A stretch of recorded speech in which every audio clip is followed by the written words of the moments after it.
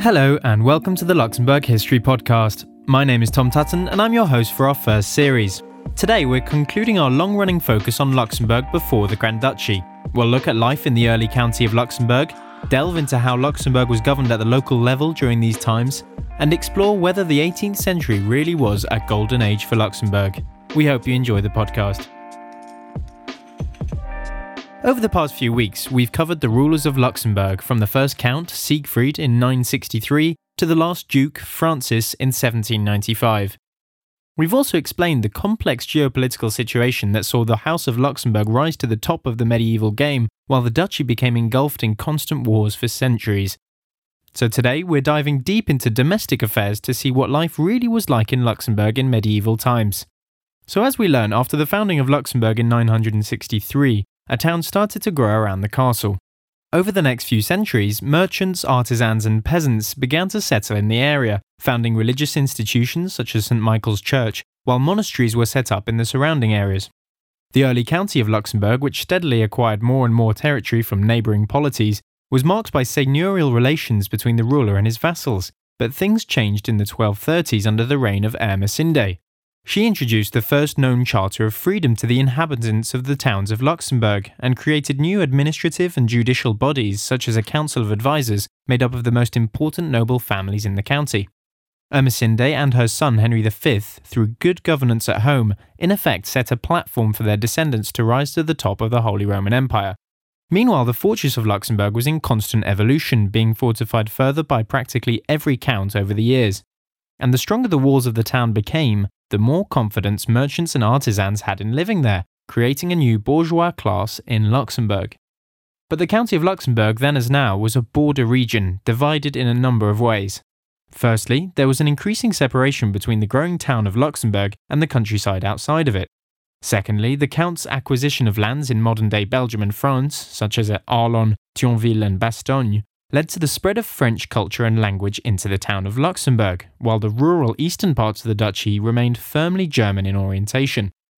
Thirdly, the territory was also divided between a number of religious authorities, from Liège to Trier and Metz, while churches continued to go up in Luxembourg itself, such as the Münster Abbey. And finally, the county likewise suffered from a difficult geography, split in two by the Ardennes forest and lacking in navigable rivers other than the Moselle on the border. This combination of factors ensured that Luxembourg remained a bit of a backwater throughout the Middle Ages, a rural, underdeveloped, feudal and highly religious society. The rise of the House of Luxembourg in the period 1308 to 1437, however, led to the development of an early modern system of administration and taxation in Luxembourg. To finance their elections through bribes and fight long wars across Europe, the rulers of Luxembourg had to raise money by bartering with the increasing power of the bourgeoisie, who in exchange were granted a number of privileges and freedoms. These could be economic, such as exemptions from extraordinary taxes and the right to mint coins and collect tolls, but they could also be political, such as the right to elect a mayor and councillors or even judicial protections. Under Henry VII and John the Blind, the county of Luxembourg began to seem like a coherent territorial unit, with fortified towns and castles all around the central fortress in Luxembourg. And, for the first time under Wenceslaus I in the late 14th century, an Assembly of Estates was called to authorise new taxes. This Assembly of Estates would last on and off until the end of the duchy in 1795, and it was comprised of the three estates, nobility, clergy and the third estate. The estates quickly became so powerful that after Philip of Burgundy captured the town in 1443, it was empowered to legally recognise him as the sovereign Duke of Luxembourg in 1461. As part of the estate's recognition of Philip, though, he in turn promised to respect the ancient rights and liberties of the city, its administrative councils and its local institutions. For the next 3 centuries, through Burgundian and Habsburg rule, Luxembourg would be governed by 3 principal institutions. The Assembly of Estates dealt with taxes and politics, the Provincial Council of Nobles dealt with justice, religious matters and administration in the countryside, and the governor, appointed by the largely absent dukes, was in charge of military matters and raising taxes. This governor was usually foreign, but there were some exceptions. Jean Bec and Jean-Frédéric d'Hôtel were both Luxembourgish, while Peter Ernst von Mansfeld was governor for so long that he basically became a local, even building himself a massive castle in Clausen. Meanwhile, as one of the 17 provinces of the Netherlands, Luxembourg was also represented at the Estates General in Brussels or Bruges, but these largely stopped meeting after 1632.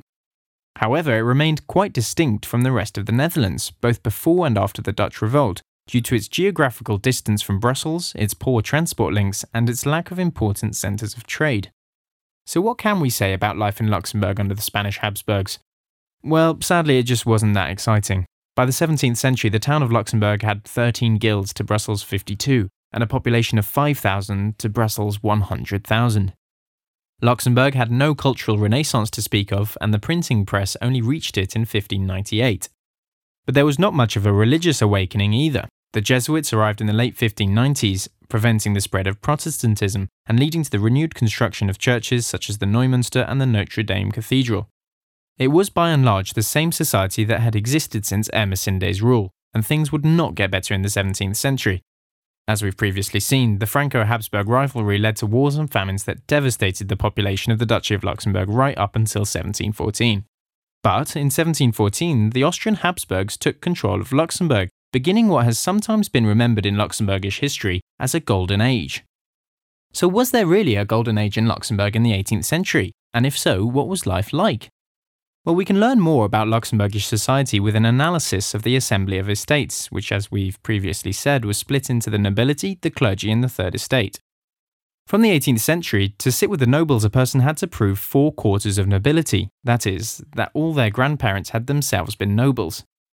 This restricted membership so much that by the late 1700s there were only about a dozen nobles sitting in the estates, and the clergy were represented by an even smaller group.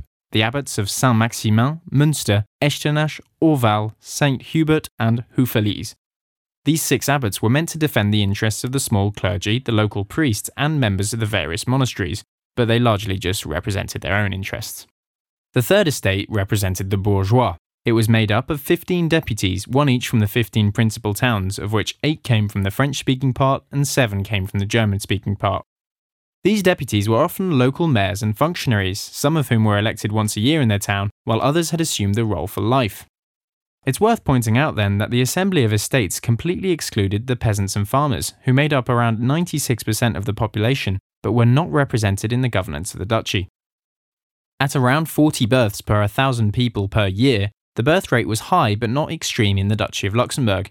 The average woman had 4 or 5 children, with only a third of families having more than 6.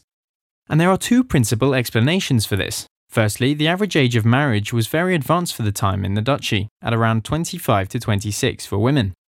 This left rather less time to have, say, 10 children. And the second problem was that many women simply did not live long enough to have too many children, as so many died in childbirth. The death rate was very similar to the birth rate, nearing 40 per 1,000, which explains why the population was so stable in pre-modern times. The plagues, famines, and wars that had devastated the country in the 17th century did not affect the duchy in the 18th century, but it took a lot of time to recover from those catastrophes, and overall the population had not increased significantly by the time of the French Revolution. The population, as we have previously seen, was concentrated in rural areas. Luxembourg was the only town of note with around 8,500 inhabitants. No other town had a population of more than 2,000. And life in the countryside was not easy in the Duchy of Luxembourg. The land was not very productive, especially around the Ardennes forest. Due to a lack of pasture, there were very few farm animals, which in turn resulted in shortages of manure, keeping agricultural production low throughout pre-modern times. Farmers mostly grew cereals such as rye, barley, or wheat, but a bad harvest provoked by an early frost or marauding troops could immediately lead to starvation. That said, the 18th century was itself relatively free from famine, especially after the introduction of potatoes. Now, there were certain rights in the countryside, such as communal pasture and the collection of wood from forests, but these were actually attacked by the centralizing efforts of the Austrian Habsburgs under Maria Theresa and Joseph. Overall, this was an isolated world. Transport links were terrible, making it very expensive to transport goods, and most of the rural population largely remained where it was. In the towns, there were merchants of every kind: shoemakers, tanners, millers, brewers, smiths, etc., all of whom were usually members of guilds. But their production was overwhelmingly for local consumption, and there was not a great deal of trade passing through the duchy under the Ancien Regime. What we can say is that Luxembourg at the time was an extremely religious society. Daily life centered around religion, from masses to processions and even pilgrimages. With the Jesuits having arrived in the late 16th century, Protestantism had not made any impact in Luxembourg. The cult of the Virgin Mary was strong, as was the veneration of local saints, and superstition survived well into the 18th century, when women were still being accused of being witches. The Jesuits did create monasteries and other religious institutions which cared for the poor, but most of the Luxembourgish clergy were themselves poorly educated peasants. And the Jesuits controlled education in the duchy after 1603, when they founded the Athénée, which has continued to exist to this day.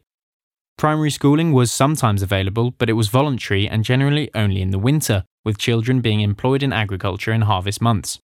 Most of the population therefore remained illiterate, especially women, and the Enlightenment that was flourishing in neighbouring France did not reach Luxembourg. There were 2 local journals, but these were not widely read and they faced pressure from the Habsburg authorities. The Habsburgs did try to change the religious situation in the late 18th century, suppressing the Jesuits in 1773, ordering the closure of the monastic orders in 1783, and issuing an edict allowing Protestants freedom of religion. This proved so unpopular that it brought about the Brabant Revolution of 1789, and just 6 years later, the 441-year-old duchy came to an end with the French occupation.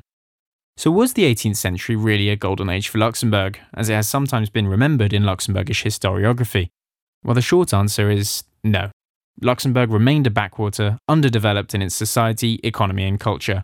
If this was a golden age, it was only in comparison with the horrors of the 17th century. The truth is that the real golden age of Luxembourg is unquestionably the one we are living through right now. That's all we've got for today, and that concludes the first series of the Luxembourg History Podcast. Thank you very much for listening, and we'll be back soon for more on the history of this great Grand Duchy. This episode was written, adapted, and hosted by Thomas Tutton, produced by Martin Johnson, and brought to you by RTL Today. Hello, Josh here with some corrections to the credits. This episode was written by Thomas Tutton and produced by Theodor Georgiev.